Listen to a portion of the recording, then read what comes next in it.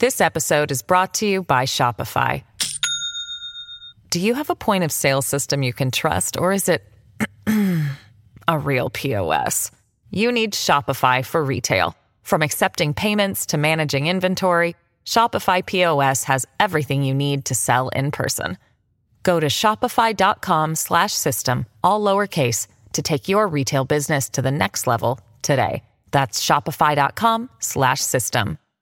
Hello, everybody. This is Marshall Poe. I'm the editor of the New Books Network. NBN listeners like to read books and buy them. So we thought we'd tell you that right now, our friends at Princeton University Press are having a remarkable site-wide sale. You can get 50% off books, including ebooks and audiobooks, with the code 50, F-I-F-T-Y, at checkout until May 31. You can save some real money on Princeton University Press books. I encourage you to go there and check it out. Welcome to the New Books Network.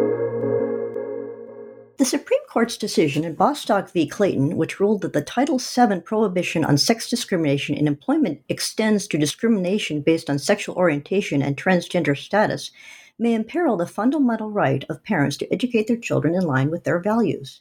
This right is examined brilliantly in the 2016 book, To Whom Do Children Belong? Parental Rights, Civic Education, and Children's Autonomy, by scholar Melissa Moschella. Given the rise of the transgender movement and other aspects of wokeism, this book has only increased in importance. It is a rare combination of a serious scholarly book and a book that general audiences, particularly and crucially the parents of school-age children, should read. Moschella addresses timely questions such as, can we defend parental rights against those who believe we need more extensive state educational control to protect children's autonomy or prepare them for citizenship in a diverse society? And draws upon psychological and social scientific research to make a compelling philosophical argument for the rights of parents to determine fundamental questions of morals when it comes to their children. And this is not only a matter for philosophers.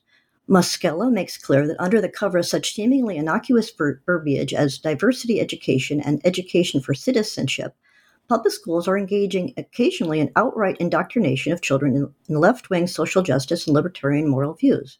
Moreover, some progressives are increasingly targeting even private schools, and some are even calling for an outright ban on homeschooling. Moschella's book is eerily prescient in the way she was able to predict that parents who seek to pass on a traditional understanding of sexuality find their efforts directly undermined in ever more public schools. Many parents cannot afford private schools or are unable to homeschool. And, as noted, even those refuges are under threat. Moschella foretold in her book that if the views of the progressive scholars whose arguments she delineates with scrupulous fairness prevail, parents will have no choice but to send their children into an educational environment that may sow damaging confusion about the basic truths of human identity. Readers of this book need not even be religious, but simply parents and other readers who worry that children will be stigmatized and parents' rights erased if children are forced by schools to deny that maleness and femaleness are grounded on objective biological reality rather than subjective self-image, or that the purpose of human sexuality is not merely pleasure or self-expression, but to unite a man and woman in marriage and enable them to form a family.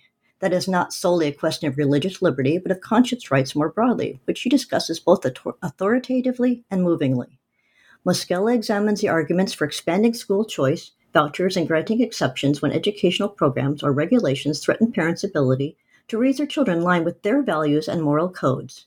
The questions raised in this important book have become ever more salient in the era of the Biden administration. Give a listen. Hello, everyone. My name is Hope J. Lehman, and I am one of the hosts of the New Books Network.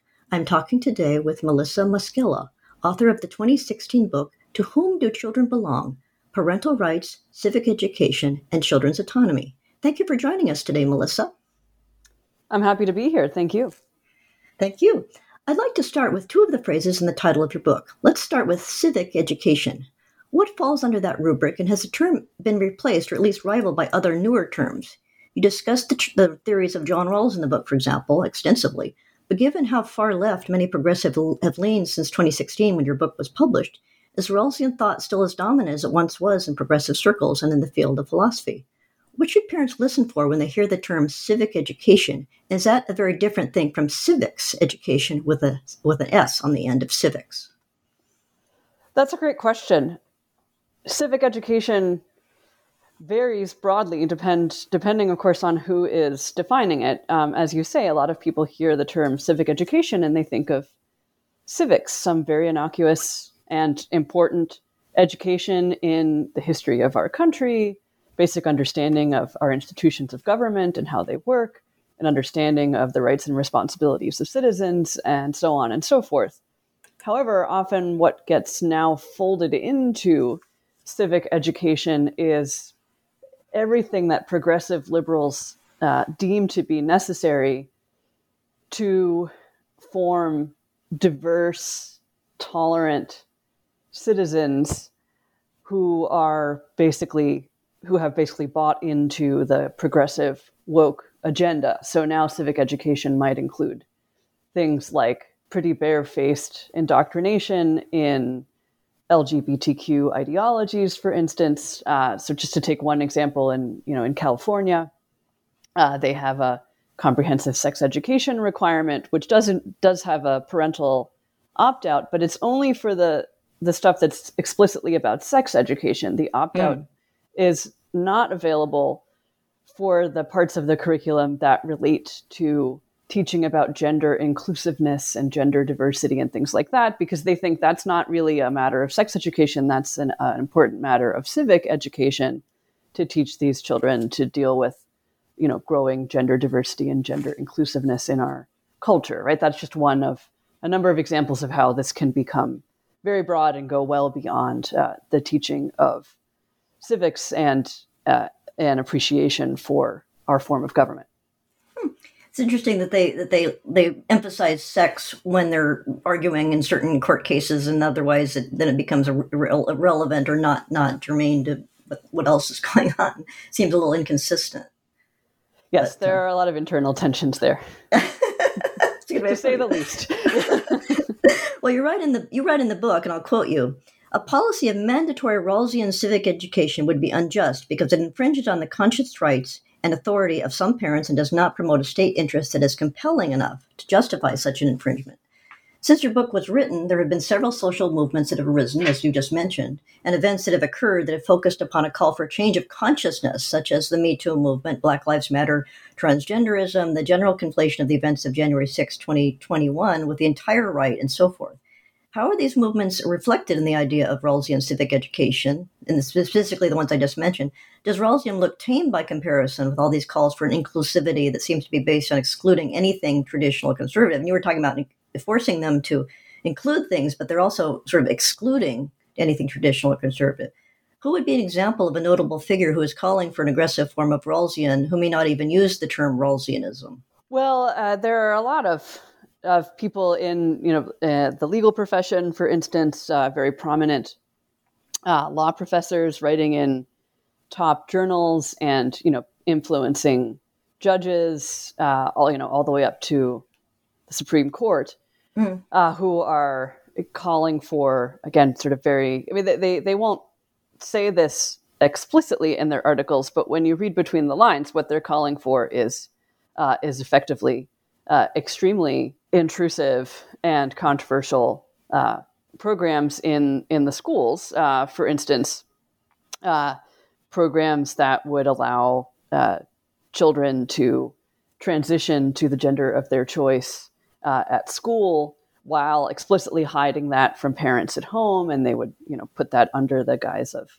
say, the privacy rights of children, or they would consider parents who do not want to support a child in a social transition or even a medical transition to another gender. They might consider that abusive or neglectful, and would empower courts to completely override parents' decisions on that score.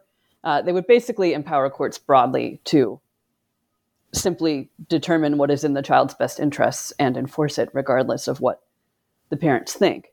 In terms specifically of education in the schools, the Rawlsian civic education program that theorists like Amy Gutman or Stephen Macedo or Eamon Callan and others would be advocating for is broad.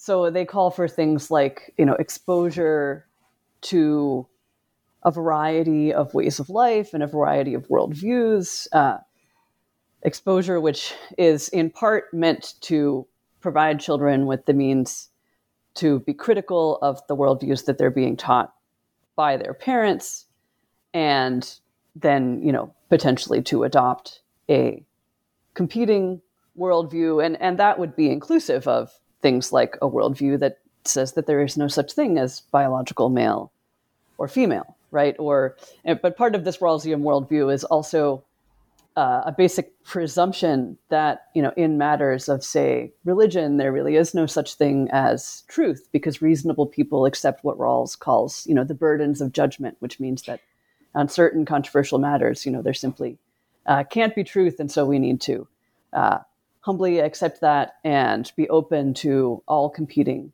perspectives, and these sorts of things, which again, in the sort of academic language don't sound all that threatening. But then when you look at what that means on the ground in terms of children's textbooks and what they're being taught in school, it can indeed very much undermine a child's faith, confuse children about basic matters of biology or their own gender, turn children even explicitly against their parents. Many of these programs in schools now explicitly or implicitly portray parents as the enemy, as the ones that children need to watch out for. Yeah, I was going to say, could you elaborate a little on the term burdens of judgment? Does that mean that we have a judgment not to judge, or where does the term burdens of judgment come from? And could you explain a little bit more about how to interpret it? I'm not good at that term, even Sure. though you address it very well in your book, but. Yeah, so John Rawls talks about this idea that reasonable people need to accept what he calls the burdens of judgment, which is the fact that is in part true, that of course we're all fallible, that we all come from a particular context and perspective on something, that we don't have full knowledge, that we can be biased by our own background or cultural context or upbringing and things like that. And so we need to take that into account when dealing with other people with diverse perspectives, and have a kind of humility in basically recognizing our own fallibility. And that, as far as it goes, that's all reasonable. The problem with the way that concept then sort of cashes out in broader Rawlsian thinking is it basically amounts to a sort of form of relativism, that at a certain level, especially on issues that relate to sort of moral or religious matters, there really isn't objective truth, or there really isn't objective truth that we can know with any confidence. So then it amounts to basically inculcating at least a soft form of moral or religious relativism. So in other words, if a parent has a strong view about morals, that's a negative. I mean, that's a fault of the parent for having a strong moral view, that's somehow not a desirable thing for a parent to inflict supposedly on their child. That's right. So, according to Rawls, you're ipso facto not reasonable if you're not recognizing that your moral judgment about some controversial matter might well be wrong. And if you're teaching your children with confidence that you're absolutely right about a particular matter, for instance. Well, you were talking about earlier, and it's quite shocking. I've heard Ryan Anderson on the topic of that schools are actually hiding from parents that they're talking to their children about transgender. I mean, not just transgenderism in general, but the personal identity of an individual child, and right. Not informing the parents, which is, I think that's really an alarm bell that I really want to drill down on that, because that's really shocking. I mean, it's amazing that the privacy rights of the child extend to concealing from the parents that's happening. Well, they don't. Yeah. They don't actually. Oh, okay. But people like some of these Rawlsian theorists that I mentioned, their books are written prior to this kind of new transgender movement, so they don't speak explicitly about that. But some of the more recent law scholars that I've mentioned do talk explicitly about these sorts of things, and would make the case that falls under children's privacy rights. But that's actually not true. The FERPA regulations, the Federal Education Rights and Privacy Act, right? That act actually tells schools that parents of minor children have the right to know what is going on with their children in schools. What's happened is that the transgender advocacy groups have been training schools with protocols that enable them to get around the FERPA regulations and hide this information from parents. So they have protocols for sort of avoiding any use of the child's new name or new pronouns in any official documents to which parents would have access. And instead, that's teachers creepy. are instructed only to put that kind of information in personal notes, their personal teacher's notes, which is one of the few things that are exempted from parents' kind of right to be able to view them. So they can keep that from the parents completely, so that the child could have a change of clothes at school, totally different name, totally different identity in the school, and the whole school would basically be working together to make sure that parents are kept in the dark about this serious gender confusion and struggles that this child really is going shocking. through, which is really troubling. Well, one thing that's also fascinating in your book is that you make the point that the phrase children's autonomy does not necessarily connect. It is not necessarily solely connected to the idea of the transgender or LGBT, the LGBTQ, the acronym etc. rich people, Yes. that they want to do this in a specific section of school, or this will be sex education, and so forth. You make the point that in the case of Mozart versus Hawkins, that I'm just going to read my question, that the parents in the 1987 Supreme Court, Mozart versus Hawkins, the plaintiffs, in this case parents in Tennessee, were not objecting material in science textbooks, say, but the books that were being used to teach children how to read, that the act of reading itself was being used to, the act of teaching reading itself was being used to push a left-wing agenda. And it's hard for parents to opt out of a basic skill like reading class. I mean, that's part of education. You also point out that the parents argue that despite all the arguments in the school district about diversity, there was basically no representation of Protestant Christianity in the assigned texts. And could you explain how the idea that progressives that doing something like this empowers children from having their moral outlook shaped by parents to having it shaped by teachers, and the children's autonomy in this case was actually being rubbished because they were being exposed not to diversity of views, but a left-wing monoculture was being imposed on them. That the idea that there's diversity is actually not true. That the parents in Mozart were saying, this is not diversity, that we're not being represented, and Protestant Christianity is not being represented, and all these other groups are, which is not fair. Right. So one of the things that the parents in the Mozart case objected to was just how unbalanced the readers that were being used in the school were. It wasn't even that they were just portraying in very sympathetic ways a lot of practices or relativistic beliefs and so on that the parents thought were wrong, but also that there were no positive portrayals of their own way of life, right? No positive portrayals of Protestant Christianity or any form of Christianity. And there's just broader evidence of textbook bias across the curriculum. It's in history textbooks, it's in social studies textbooks.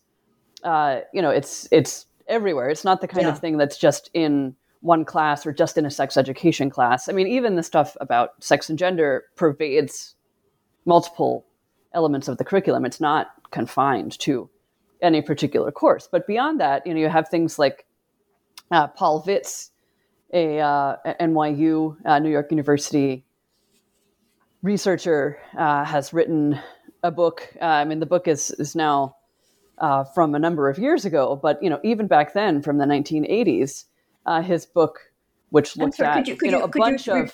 Could you repeat that name just so our listeners get I didn't quite catch it. The name of the scholar. Sure, Paul Vitz is the name of the scholar. How would that be spelled? Vitz. Via Vitz. Okay, got it. Yes. Yeah. Uh-huh. So he did an analysis of multiple textbooks, social studies textbooks, readers commonly used in schools, and things like that. And he found that those materials were practically devoid of any references to God, any positive reference to Judeo-Christian belief, any positive reference to traditional family roles, any mention of marriage. But on the other hand, they were full of very favorable references to American Indian religions, Buddhism, Eastern mysticism, the occult, numerous references to role models reflecting non-traditional family structures, and so on. Yeah. Right? No positive portrayals of what people might call sort of traditional values, traditional moral and religious beliefs, and abundant positive portrayals of things that challenge or are different from those things. And that's a big part of the problem. It's not just that there's diversity, but that there is a basically underlying attempt here, a veiled attempt to sort of indoctrinate children away from these more traditional viewpoints. And if you just think about the way psychology works, what appears to you to be normal is what you encounter frequently.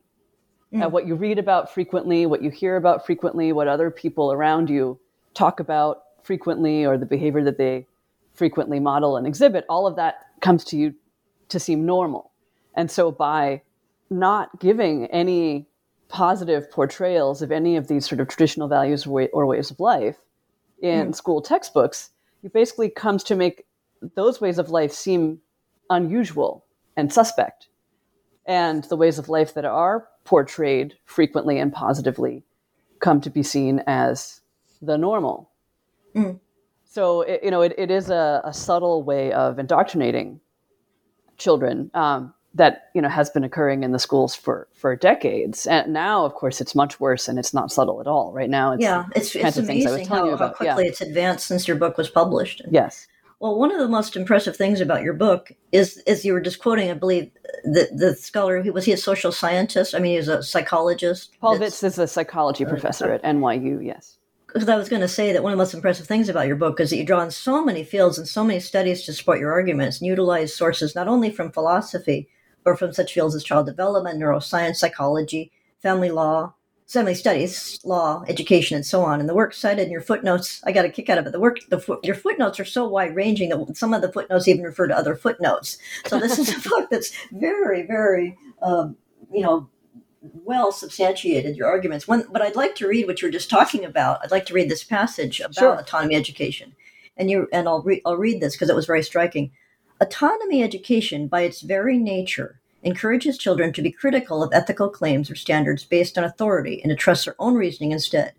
Education of autonomy could, therefore, be detrimental even to adolescent children who often lack moral insight and whose reasoning is often still co-opted by the influence of subrational desire, to the extent that it undermines the moral authority of parents by encouraging children to criticize their parents' values and offering sympathetic portrayals of ways of life that their parents have taught their children to view as bad.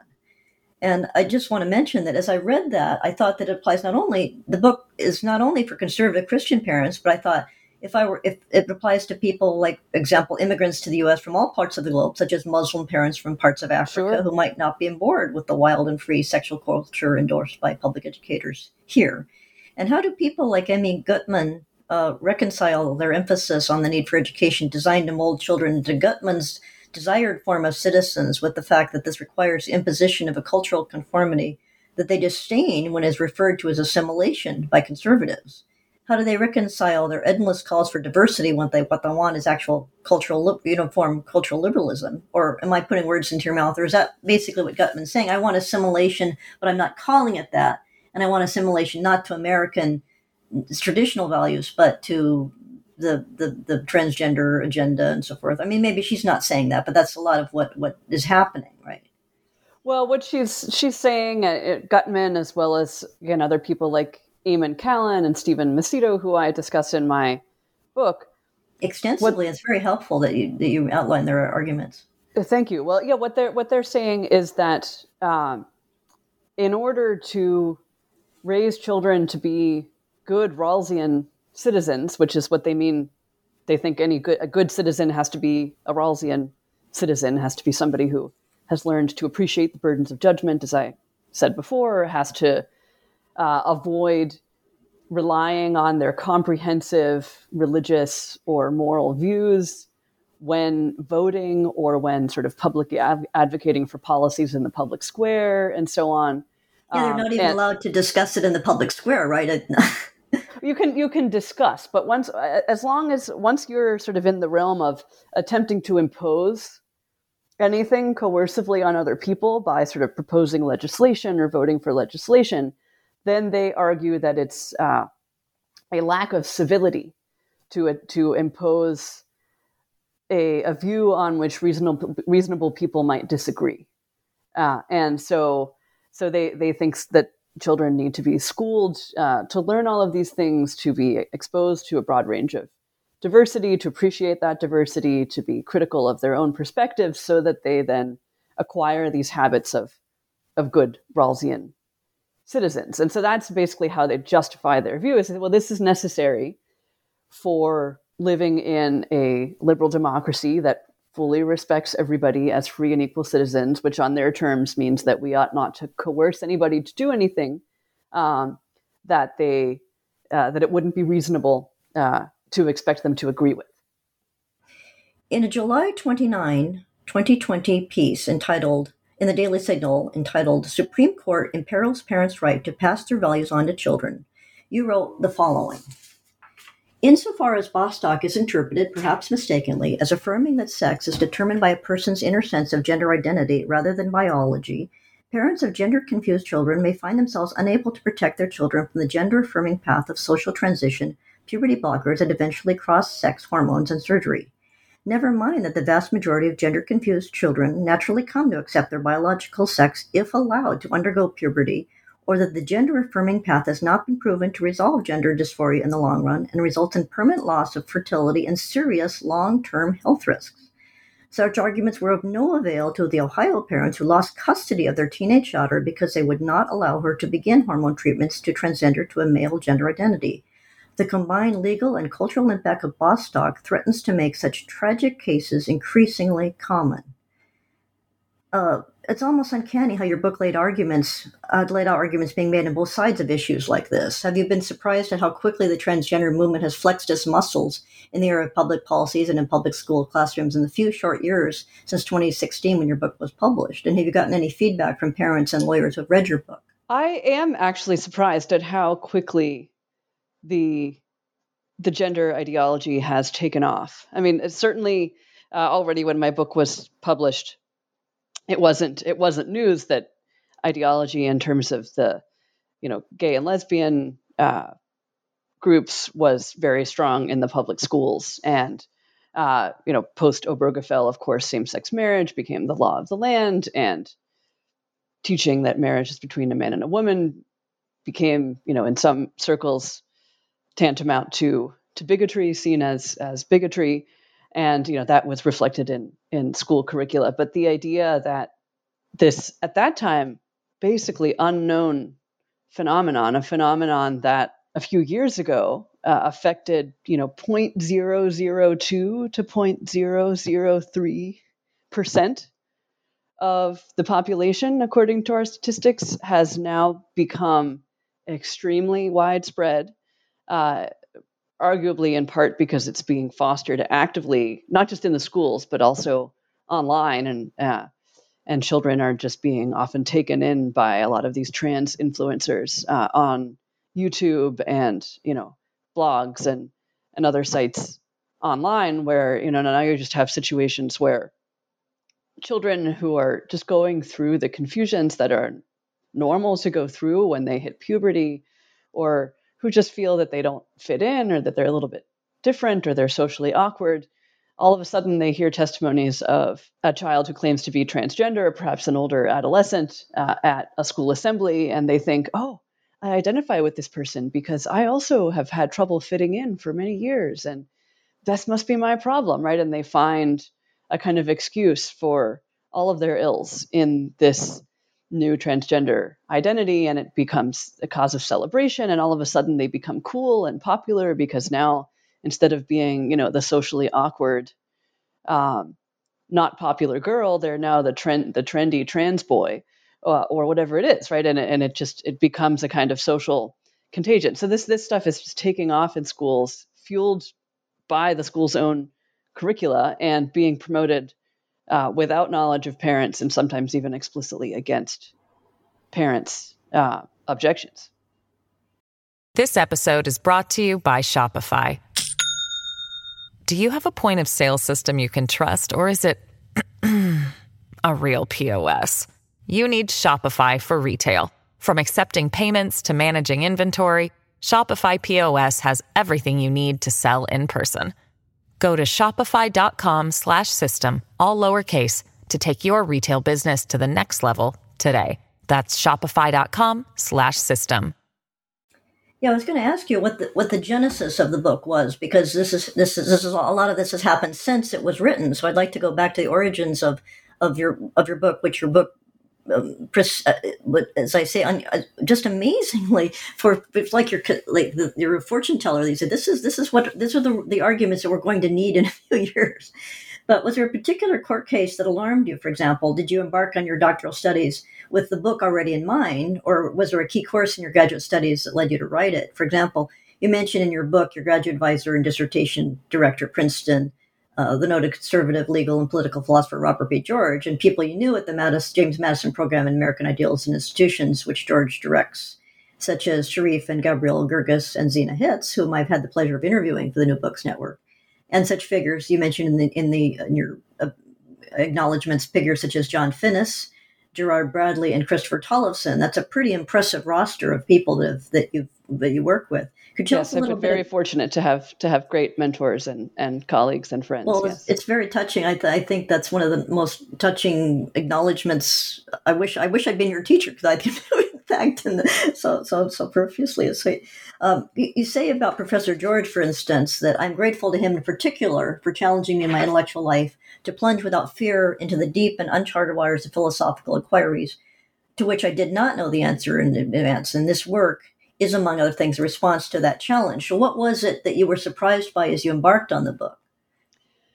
Well, I first really started thinking about the issue of parental rights after reading Stephen Macedo's book, Diversity and Distrust, for a class at Princeton. And I remembered being troubled by many of the arguments in the book, arguments like the ones we've just been talking about, that schools should be much more aggressive in teaching children to be critical of the values that they're learning from their parents at home, and be exposed to a broad range of controversial perspectives that will enable them to be autonomous, quote unquote, in other words, to sort of chart their lives paths free from undue influence from their parents or their family of origin. And I remember reading the book and thinking, well, this fundamentally goes against the basic rights of parents as the primary educators of their children. And I wrote a short essay for the class offering some critiques of the book along those lines. And I remember the professor writing in the margins of the essay, in response to some line where I noted that parents are primary educators of their children, he just underlined that and said, why? And I thought that's a very good question, right? It was something that I firmly believed to be true as just a basic moral principle, something that has also been affirmed constitutionally in cases like Pierce versus Society of Sisters and Meyer v. Nebraska back in the 1920s, and reaffirmed in subsequent cases. But the more fundamental moral question of why parents are primary educators, not just as a matter of law, but as a matter of justice, as a basic matter of rights and justice, apart from what any positive law might say. I did some research on it, and I realized that nobody had really given a full and convincing answer to that question. That's surprising. Well, it's not that surprising. So when you think about it, there are some things that are so basic that until they're challenged, nobody really thinks it's necessary to give an extended account of the underlying basis of those principles. So, I mean, even just think right now, for the first time in human history, there is a widespread challenge to the notion that human beings are male and female, that we are a sexually binary species. right? I mean, almost everybody, throughout human history, up until about 5 years ago, Yeah, exactly. would have said, of course, human beings are male and female. I mean, sure, there are these rare cases of hermaphrodites or people with disorders of sexual development that whose actual biological sex is unclear, but those are extremely rare, and and we understand why they happen because something biologically went wrong. But this kind of widespread questioning of the categories of male and female and their biological basis is unheard of, right? So who would have thought, even 10 years ago, that scholars would have to do serious work to defend the notion that humans are male and female biologically. And not even that they'd have to do serious work, but that scholars who dare to publish such things might face charges of bigotry and discrimination and find it nearly impossible to get their work published. Absolutely. As we speak, just yesterday, Ryan Anderson's book, When Harry Became Sally, has been apparently dropped by Amazon. I saw that, which is ridiculous. Yeah, it's a thoughtful book, very respectful of all people concerned. In fact, he talks in the book about how really what animated him to write it was his concern for all of these people who are being basically taken advantage of by a medical community that is experimenting on them, using treatments that are unproven in their positive effects and proven in their harms on these people, and especially on children, right? But the growing number of voices of what are called detransitioners, right? People who begin the transition process medically from one gender to another, and then realize that, in fact, the real problem is something entirely different, often some past trauma or other psychological issue that had been glossed over, and that when they address the real problem, the gender issues go away. And then they're left with the irreversible effects of these hormones that they've been taking or surgeries that have disfigured their bodies. They're left permanently sterile, among many other things, plus with the long-term medical side effects and risks of these quote-unquote treatments that they've been recommended to undergo. It's really a tragedy. But back to the actual question at hand, which was why. I mean, I was just using it as an analogy of things that we never thought we'd have to be called on to defend because it just seemed obvious. Well, I think parental rights is among those things. I mean, it's just been obvious throughout human history that the biological parents of a child are the ones who have the responsibility and the authority to raise that child, which includes the authority to make decisions about that child's education, how to raise them, which values to teach them, and so on. And it's really only in more recent times that has been extensively questioned. And so that's why in the book I realized that in order to really tackle this question at its heart, I had to try to give an explanation of why the relationship between biological children and their parents matters in and of itself, why that relationship naturally confers on parents certain responsibilities and the corresponding authority to raise their children in line with their beliefs. And, one way that I put it in the book is, it's almost like, again, trying to answer the question that not long ago everybody would have thought would be an obvious one. Well, why do I get to take my own baby home from the hospital, right? Why do we presume that, if you have a biological child, that you should be able to bring that child home and raise that child, which we do still presume in our society, right? Unless parents are clearly unfit, they are automatically considered to have, custody and rights to bring their children home and raise them. But why, right? Why not redistribute children to the prospective parents that seem to have the best credentials as parents, right? The prospective parents who are the best educated, have the best resources, live in the best neighborhoods, and so on. Wouldn't that be better for children than subjecting children to this natural lottery where they get stuck with whichever parents happened to biologically conceive them. And there are, in fact, liberal theorists who argue for some kind of reshuffling of children in this way.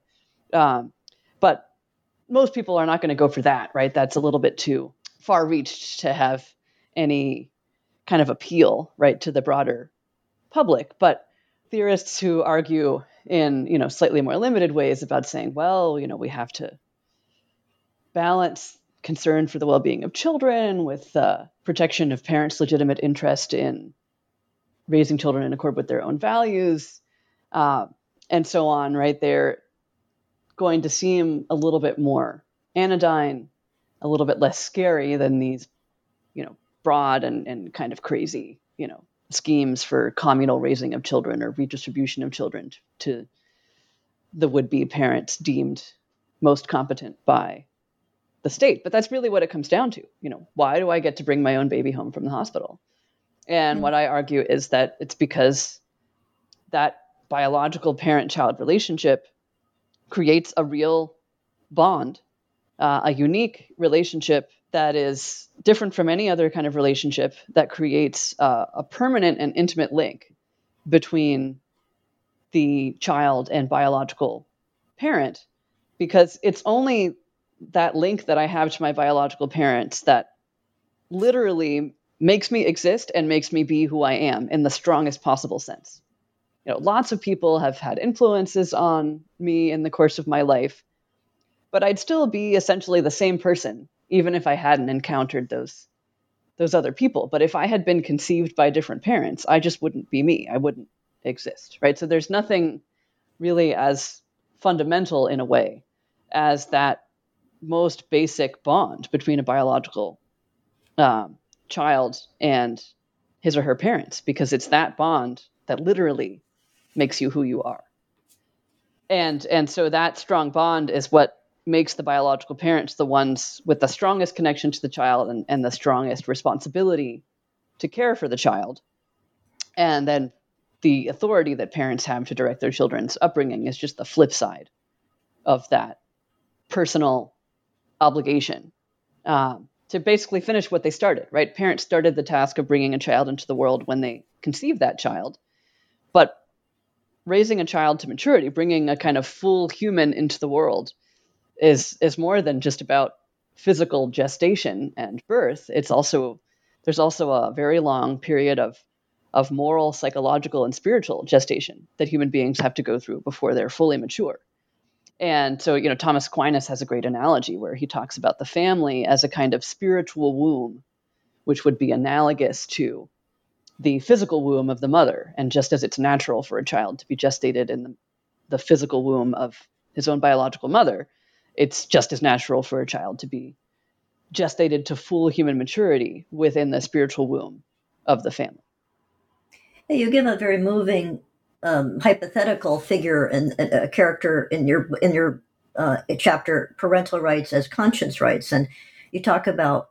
I'd like to connect the figure of Diana, who you just talk about. She's a hypothetical single mom in New York City who's raising a child called Leah, a daughter called Leah, and I wonder if you could connect Diana with. You talk about the integrity of the parents, that when you undermine the parental authority, that is a violation of the human rights or the dignity of the parent in a way that is unique, a rather unique assault on autonomy which these advocates claim to care about.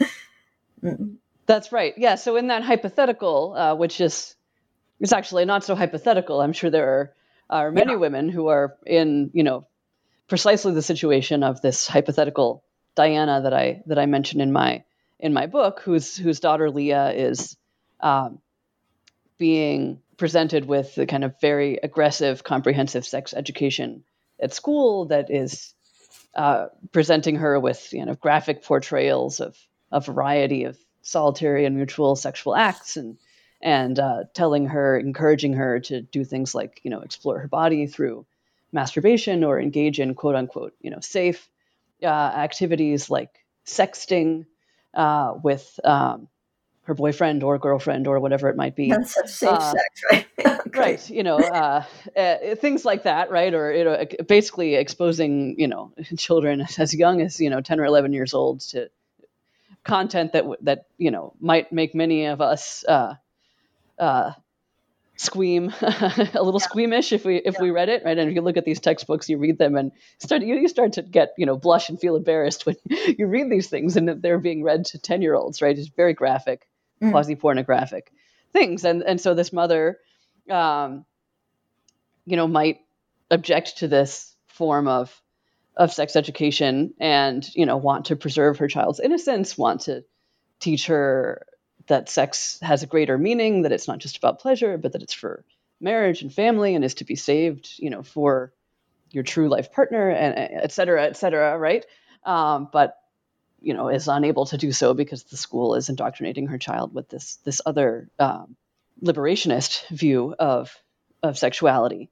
But as a single mom, Diana can't homeschool, Right. And as somebody without any money to spare, doesn't have money to send her child to any other school.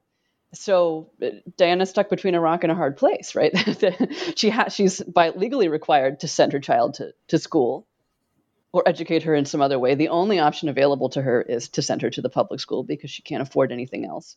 Exactly. And so she has no other option but to allow her child to be placed in an environment which she thinks is extremely harmful. And I think, to bring this home, imagine that there were an example in which in school, children were being exposed to a serious illness. I mean, just think of the coronavirus situation. Imagine if a parent were concerned that their child, could be susceptible to a serious case of the coronavirus, and so wanted to keep the child home from school to prevent that, but instead was forced to send the child to school and basically put them in physical harm's way. Well, you'd say that that's outrageous, right? Or if there were something in the school lunches that was harmful, that the parent thought was harmful to the child, but every child going to the school was required to eat the same school lunch or something like that.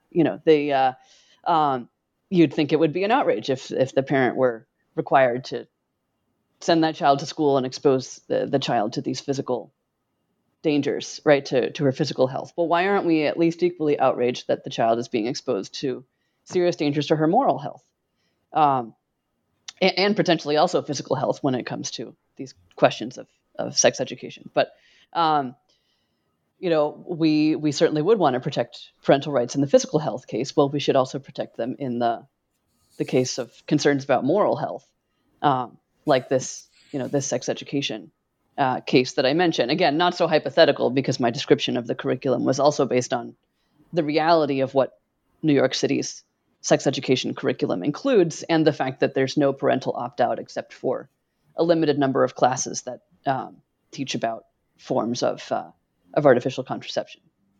Yeah, so this is a very elite view. The Gutman view is an elite view that if you're too poor to send she's not stating this, but it's implicit that if you're too poor to send your child to a private school and you don't have the wherewithal to homeschool, that in effect your child becomes the state's property. And in terms of the agenda that's being pushed, that there's as you say, there's no opt out. It's not just sex education; it's pervasive throughout the curriculum. That's right. I mean, somebody like Gutman would basically say, sure, you have the right to teach your children whatever you want outside of school hours.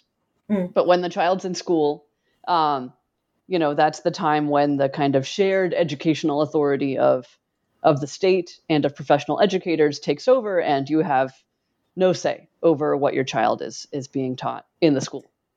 Are you finding in effect, because of the COVID and the stay-at-home orders and the fact that schools are the brick and mortar schools are closed, but the online education after a fashion continues? Are you getting any sense that parents are starting to wake up to what's actually being taught? Because before they could just sort of, the default was, well, they send the child to school and assume that the child is being looked after morally and physically, but are they saying, my God, I didn't realize realize the liberalism in that my child is being fed. Is there a movement to? Do you think there will be a large backlash in terms of the curriculum in public schools, or are people going to just start to realize, maybe I can homeschool because we are in effect homeschooling right now anyway?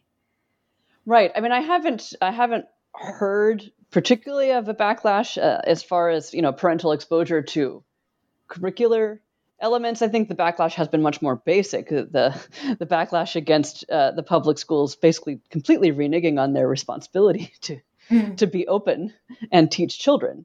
I mean, not even to be open, but for a while in the spring, almost no education was being given in some places, even online, right? And then this past year, they generally got their act together to do something online, but most places have not opened in person, or very many places have not opened in person, despite the fact that many private schools and many Catholic schools have opened safely without any major issues of infection rates among either students or teachers or students' families. But what I think what a lot of parents have really had their eyes open to during this time is how much the schools are beholden to teachers' unions and the interests of teachers' unions, instead of actually being about what's in the best interests of children. And that the teachers' unions have really just held the schools and the education of children for ransom during this period by refusing any kind of reasonable proposals for opening. Now, obviously, it's reasonable to expect some kind of plan for protection, mask wearing, reduced classroom sizes, things like that. But the just kind of widespread refusal to teach, right, to do their job, even when there were proposals on the table to reduce the risk, has just been terrible. And it just shows you what some of the problems with the public school system are, even beyond the ideology. But parents have also realized, hey, look, like I might be able to do a better job with an online curriculum, and homeschooling, or with a local private school or a parochial school, which educates children at a fraction of the public school cost. Of course, then they have to sort of double pay because they pay their taxes and then they pay the tuition of the local school, which is also, I think, a fundamental injustice. Why should only government-run schools have a monopoly on public educational funding when many other schools, especially now, are clearly doing that job much better than the public schools are?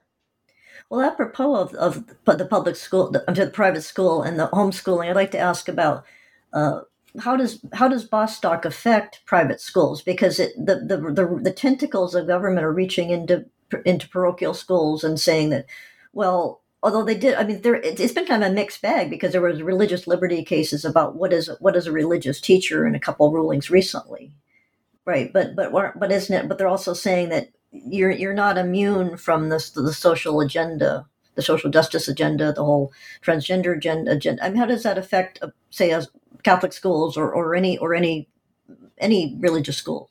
The Bostock ruling, right? Well, the implications of Bostock for schools are, I mean, it's unclear what exactly they'll be. It depends on how judges are going to interpret the reach of that decision. When it comes to public schools, it may mean effectively that all schools need to define sex as gender, and therefore that any discrimination on the basis of gender identity would become illegal at public schools, meaning that students would have to be given access to spaces like bathrooms or locker rooms or athletic participation on the basis of their gender identity, regardless of their biological characteristics. So this would, for instance, spell the end of genuine women's athletics by making female athletes compete against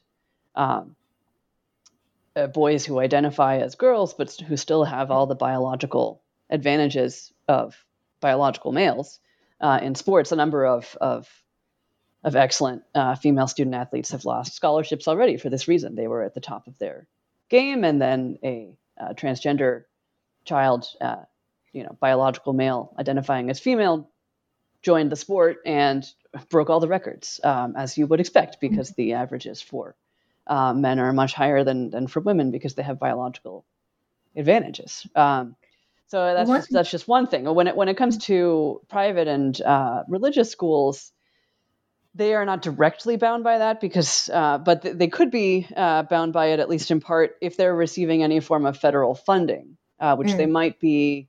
For instance, they might be getting funding to help with the busing of children to the school, or with school lunch programs for low-income students and things like that. So to the extent that federal funding is involved in their programming, they might find themselves hampered by the effects of this ruling. But even beyond Bostock, I mean, the Equality Act, which is being introduced in the House this week, would explicitly require a lot of these things. It would be a great threat to parental rights on many fronts. What have been some of Biden's executive orders played into this at all, or? Well, sure. On right at the beginning of his administration, Biden issued an executive order that basically took Bostock and extended it in the most expansive kind of way to say that sex should include gender identity, and that therefore any discrimination on the basis of gender identity in federal programs, including schools, would be illegal. So that's basically already happened via executive order. But the Equality Act, which Biden is very much pushing, and the Democrats are very much pushing, is going to extend that even further. Too.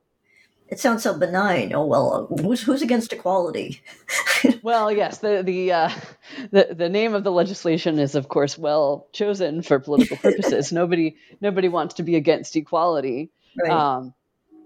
And nobody is against, or nobody should be against, I think, basic civil rights protections for people who identify as gay or lesbian or transgender. But we're not talking about any of that here. What we're talking about is extremely aggressive legislation that, well, first of all, it would be difficult even to know in some cases what it means, because, by contrast with a category like race, which is clearly evident, right? Who is, almost always clearly evident, right? Who is black or who is white, or and so on and so forth. It's a clear physical, immutable characteristic of a person. Whereas something like gender identity, by the very claims of the activists, gender identity is something that could be completely fluid and constantly changing.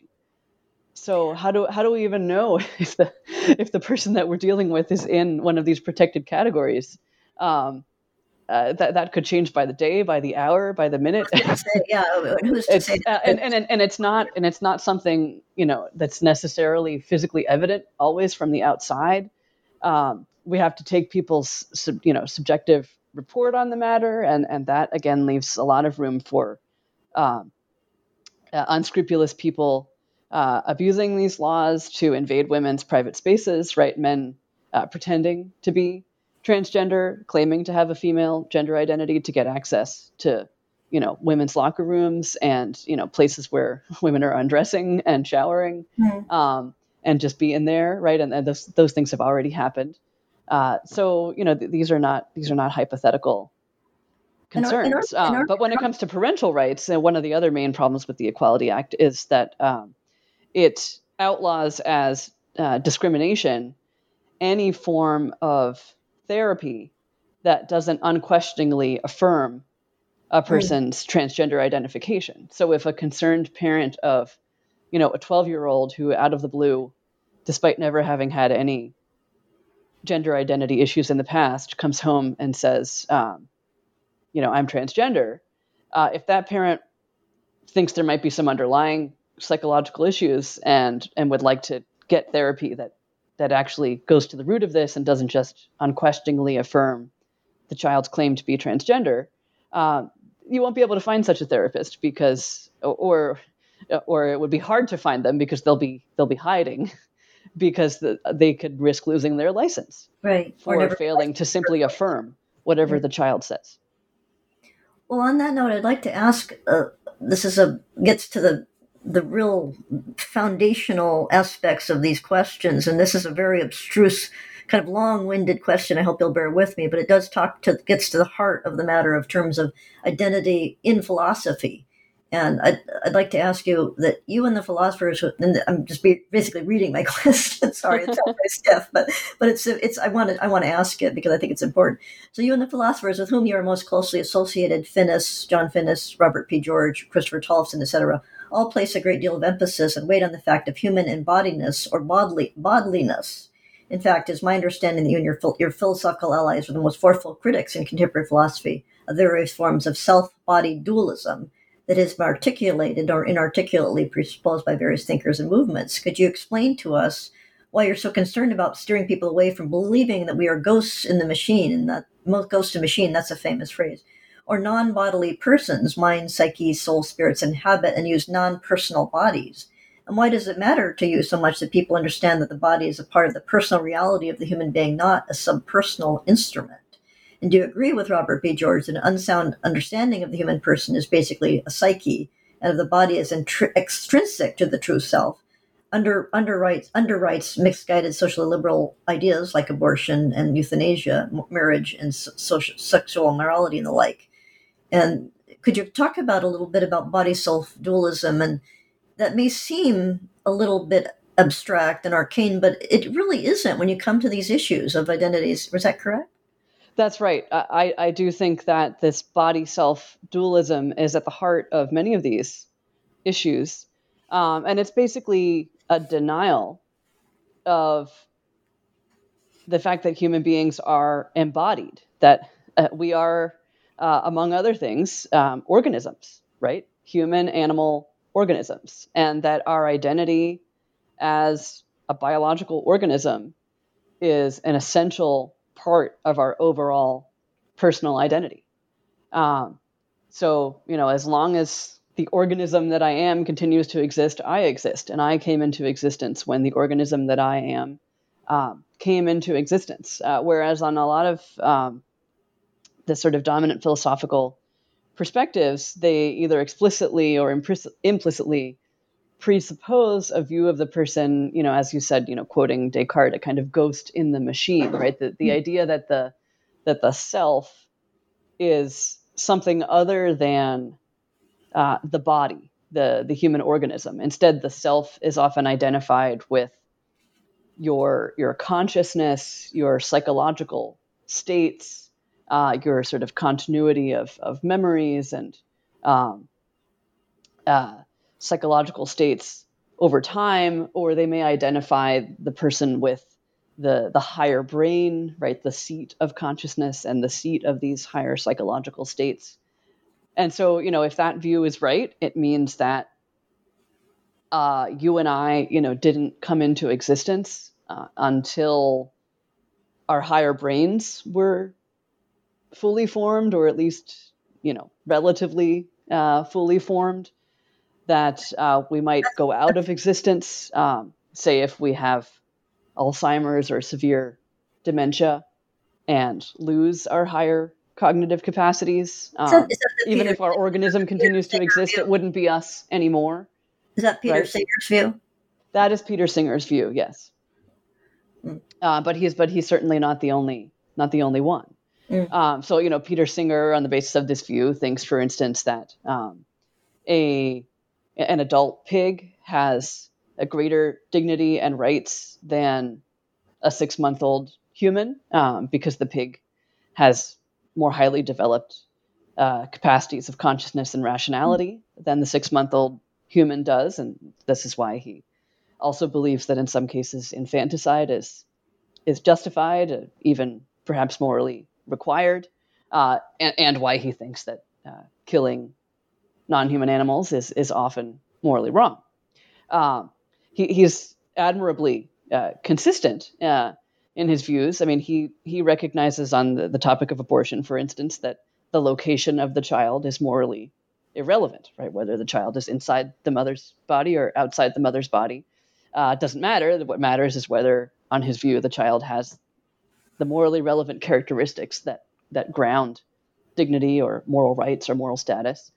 And a child doesn't really have those characteristics until, well, he doesn't quite say when, but certainly not as an infant, perhaps by toddler age, but maybe even later, right? Because it's all about rationality and more sophisticated sense of self-awareness and self-consciousness. And so on a view like that, also human dignity or human moral status and moral rights would be a kind of sliding scale, right? The more well-developed your higher mental faculties are, the more rights you would have, the more dignity as a person you would have. So, and that's kind of the outcome, the implications of a dualist view like that on just a basic appreciation of the equal dignity of all human beings. When it comes to questions related to, say, marriage and sexuality, if you fail to understand the importance of the body, of the fact that we are embodied, it's hard to make sense of why marriage is any different from any other kind of relationship. And in fact, the arguments for same-sex marriage basically just say that marriage is your closest friendship. There's no difference in kind between marriage and any other relationship on this view, because all relationships are basically just emotional connections, or connections based on shared beliefs or shared goals, shared values, and so there can't be any difference in kind between, say, a close friendship with a close emotional connection and many shared beliefs and shared goals and shared values, versus a marriage where it just might be a kind of more intense emotional connection. And whereas, on the view that I hold and Robert George and others, right, the fact that we are bodily beings means that it's possible to actually differentiate marriage as a different kind of relationship, different type of relationship, not just different in degree, but different in kind from friendship, because friendships unite people emotionally, they unite people in mind and heart, but it's also possible to be united to another human being via the body. But there's only one way to do that. There's only one sense in which we as humans are not really complete organisms, and that's with respect to our capacity for reproduction. Each of us has a complete digestive system and endocrine system and circulatory system and so on, but each of us only has half of a reproductive system, right? The organic unit of reproduction is not the individual of the species, but the mated pair, right? The male and female joined together. And so literally, right, male and female can become one flesh, right? That biblical, the two will become one flesh, turns out is not just poetic. It's actually reflecting a literal biological reality that occurs. And that helps to explain why marriage has, in fact, traditionally been understood as different in kind from friendship. Not just your number one friend, but something distinct, something distinctly, uniquely all-encompassing as a relationship, because it unites people not just at the level of mind and heart, but also truly at the bodily level. And it does so in a way that can also bring whole new human beings into the world. And that involves then, and here comes the parental rights piece, very, very serious obligations toward those children who are the fruit of one flesh union with one's spouse. And so, there's also a way in which recognizing the rights of children and the ways in which the needs of children can be uniquely met by being raised in an intact biological family by their married biological parents, that it becomes the kind of flip side of a lot of traditional sexual ethics, where you realize that traditional sexual ethics is also very much about protecting children by ensuring as much as possible that whenever a child is born, not only the mother is present, but also the father, and that both of them are committed to each other in a stable relationship, so that then they can raise that child together. And thus the child has the love of both biological parents there present, has access to and knowledge of those biological parents, which give a child a deep sense of his or her own identity, and by seeing themselves reflected in various traits that their parents or extended family have, and when children lack that access to and love of their biological parents for whatever reason, right? Sometimes tragedy prevents that from happening, and things like that, or sometimes people irresponsibly have children in circumstances where they're then not able to raise them themselves. But what you find with children who are not raised by their biological parents is that they often have questions about their identity, are more confused about their identity because they don't have that access to their biological heritage, that they are often plagued by the sense that they are unworthy, that they are not lovable, because they fear that the fact that their biological parents are not raising them is a reflection that their biological parents didn't want them, didn't care about them, abandoned them. And what is often very helpful in many cases of adoption is when children can come to understand that the reason that they were placed for adoption was that their biological parents loved them and wanted them to have a better life, not that they were indifferent to them or abandoned them or didn't care about them. So these are all very real things that help us to understand why this kind of natural family structure of married biological parents with children corresponds to deep needs of children. That's very helpful, and I just want to remind listeners at this point that we are talking today with Melissa Moskela, author of the book, To Whom Do Children Belong? Parental Rights, Civic Education, and Children's Autonomy. And it was interesting, you mentioned Stephen Macedo, and you and Robert P. George and Peter Singer, all from Princeton, and you all have very different views, and it's really fascinating that one university has produced such a wealth of philosophical heft on very controversial issues. It's quite something. I think Amy Gutman might have been an undergraduate. She was associated with Princeton in the past, yes. Okay, so that's interesting. What a university should be, right? It should be a place where you can have robust dialogue and disagreement on very controversial issues. Yeah, I think that's real credit to Princeton that it produces such a body of work on these issues, or so many issues. It's pretty impressive.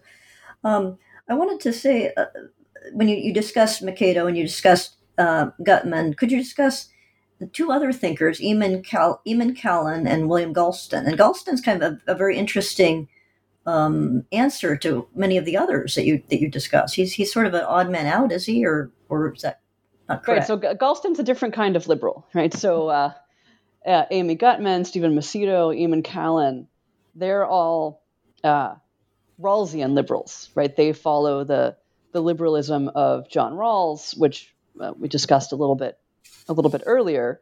And so Callan's views are very much similar to those of Gutman and Macedo. He doesn't want to completely deny parents' rights. I mean, he says things like, of course, the state shouldn't be able to tell parents that they should, buy their musically talented child a piano instead of taking a trip to Disneyland. Right? He would recognize the right of parents to make such decisions, even if he thinks that they might be the wrong ones. But like Gutman and Macedo, he would argue that it's beyond the scope of parental rights to shield children from sympathetic exposure to diverse worldviews and perspectives. He also would not be in favor of rights to homeschool, and would want to limit the ability of private schools to determine their own curriculum in order, again, to make sure that all children receive the kind of exposure to diversity and education for democratic citizenship that he thinks is necessary.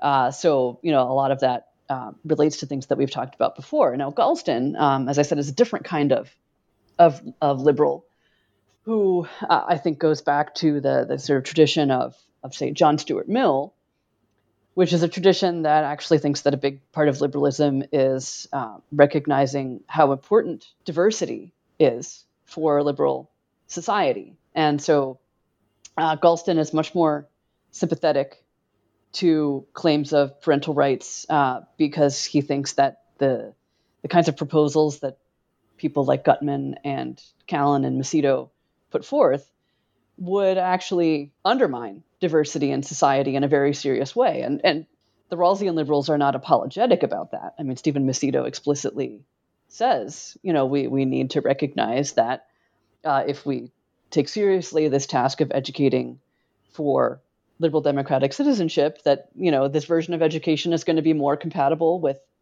some ways of life than others. And, that means that maybe some ways of life, perhaps, fundamentalist viewpoints and so on, will end up dying out, or it would be difficult for parents to pass those views along to their children successfully because they're just going to be so contrary to, what's kind of in the Kool-Aid at school and in the broader culture. And so, and Macedo says, well, that's just the way it works, right? Mm-hmm. The illiberal among us will naturally die out as we succeed in the program of liberal education for all children.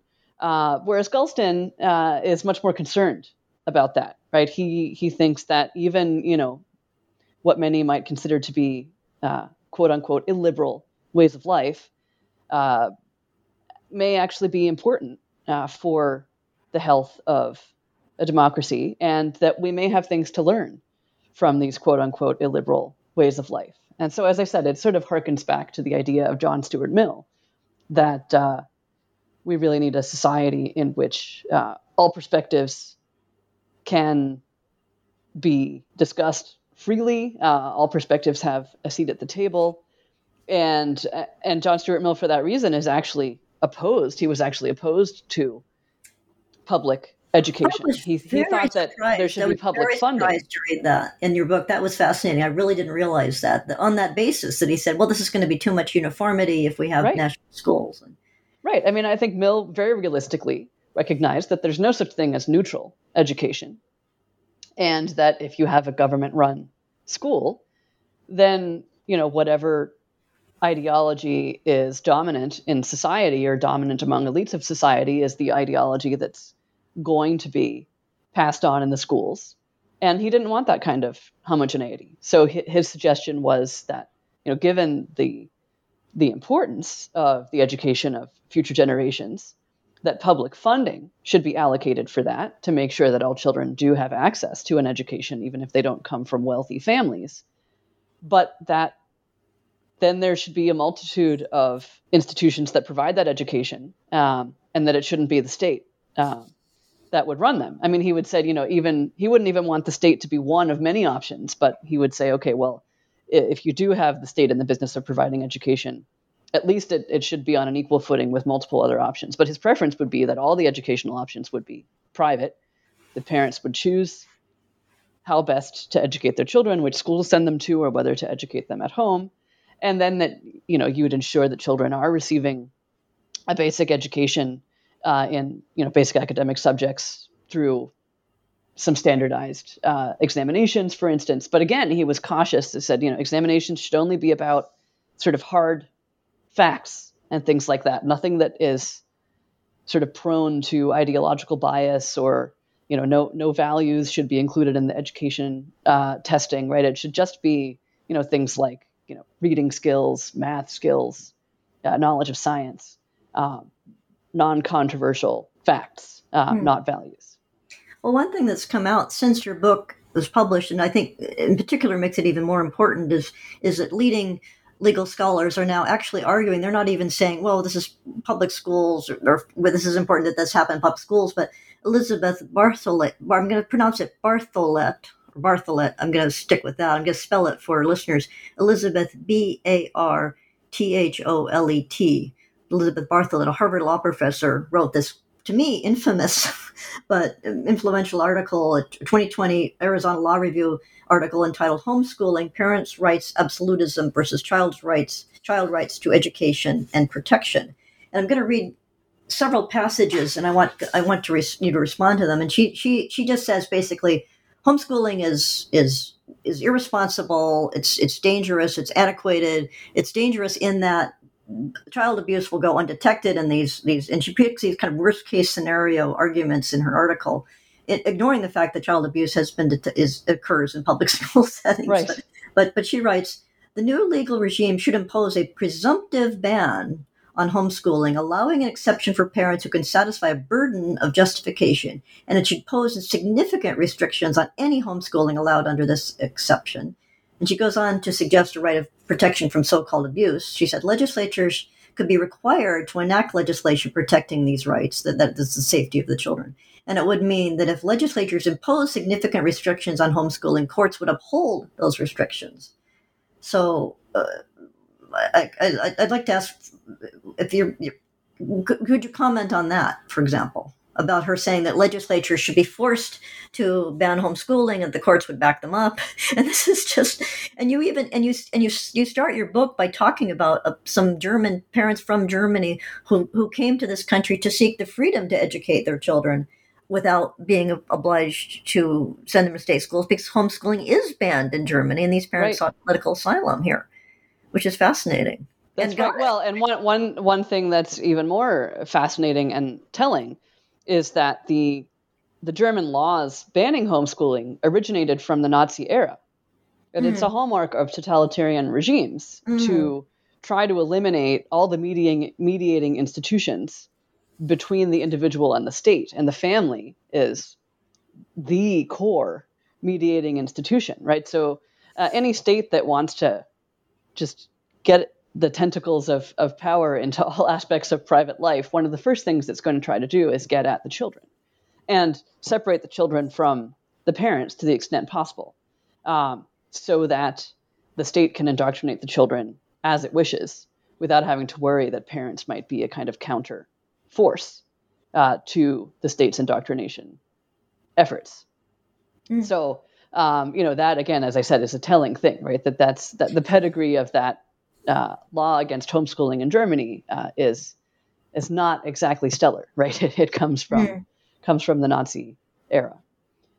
But when back to Bartholet's article, and she, as you said, argues for this presumptive ban on homeschooling on several grounds, and I think her most powerful arguments are the arguments that she puts forward on the grounds that homeschooling allows sort of abusive or neglectful parents to hide from state officials because, basically the children aren't going into school, so nobody is looking out for them to make sure that they're actually being taken care of, that they aren't being beat up, or that they're actually getting some kind of education and so on.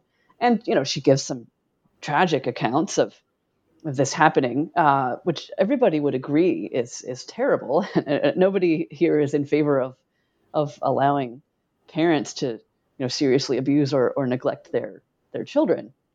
The problem with the article is that, banning homeschooling to prevent rare cases of abuse would be kind of like closing all schools because some children are traumatized by bullies or are sexually abused by their teachers. Right? It just doesn't follow that because there are a few bad actors out there among millions of wonderful, loving, responsible homeschooling parents that then we should presumptively shut down homeschooling. That is simply illogical. So that's a huge flaw in her argument. And then the other aspects of her argument are similar to some of the things we've already talked about. She talks about worries that some homeschooling parents are seeking to shield children from diversity or trying to raise them so as to make them, subservient to the parents' beliefs, that this could also be harmful to democracy because the children are not learning to be tolerant of a variety of perspectives. They may not be learning about, or encouraged to be active participants in democratic life and so on. And all of that is actually completely falsified by studies on homeschooling children, where what you find is not a picture of children who are sort of cowed into submission by authoritarian parents or, recluses or shielded from diversity, only in their little enclaves with similar people and so on. You don't find that at all. In fact, what you find is that homeschooling children have higher levels of engagement with the broader community often than public school children, that they're more likely to have a close friend who is of a different race, for instance, than public school children. That on sort of measures to see how children feel about differing points of view and so on. Actually, homeschooling children are very strong advocates of freedom of expression, expression of beliefs that are different from their own, in part because they understand themselves, in many cases, to be a kind of embattled minority. That's interesting. Yeah. And so they're actually very jealous protections of these basic civic freedoms, and they want those protections not just for themselves, but for everybody, including people with whom they disagree. So the things that Bartlett says really just don't hold water when you look at the evidence. On the question, you were saying that some school children and homeschooling parents often have a greater commitment to democracy because they feel they are minorities and they realize that it's important to protect the rights of minorities within a democracy. That you have to, part of democracy is not oppressing those who have different views. And you write exactly. Tolerance. I'll just read this if you don't mind. This is a wonderful passage, I think. The tolerance that a pluralistic democracy requires does not imply believing those with different moral and religious views are equally correct, or even that they are good people. Rather, it only applies a commitment to respect others' rights and live in peace with them, despite religious, moral, and political disagreement. And there are elements in all of the major faiths that can be drawn on to support such a commitment. So, in other words, if you crush all of homeschooling, you're also crushing possible avenues to the very things that you claim to want, Mr. Liberal.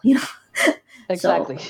Well, Melissa, I've taken up a lot of your time, and I'd like to ask you now the traditional final question on the New Books Network, and that is, what are you working on now? Well, I'm actually right now working on a paper that'll be aimed at a law review, not sure which one yet, that explicitly tries to respond to some of the arguments made by Elizabeth Bartholet, as well as a number of other recent law review articles that have, even more broadly than Bartholet's article, questioned the very notion of parental rights, called for a restructuring of family law entirely in order to remove any kind of presumption in favor of parents' decisions about how to raise their children, and instead basically just allow the state to determine what is in the best interest of the child in any circumstances, regardless of what the parents might think.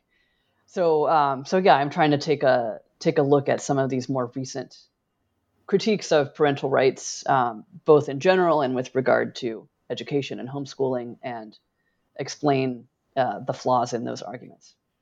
Are they using Rawlsian arguments, or are using new arguments they're having to constantly? I'm sure you're probably having to constantly educate yourself about. I mean, not that you need to educate yourself because you're an expert, but I mean to just keep your pulse on, keep your finger on the pulse of all these. What are their arguments that they're advancing? Is it mostly the arguments are not explicitly framed as Rawlsian arguments, so they're different in that way from the ones that I address in my book.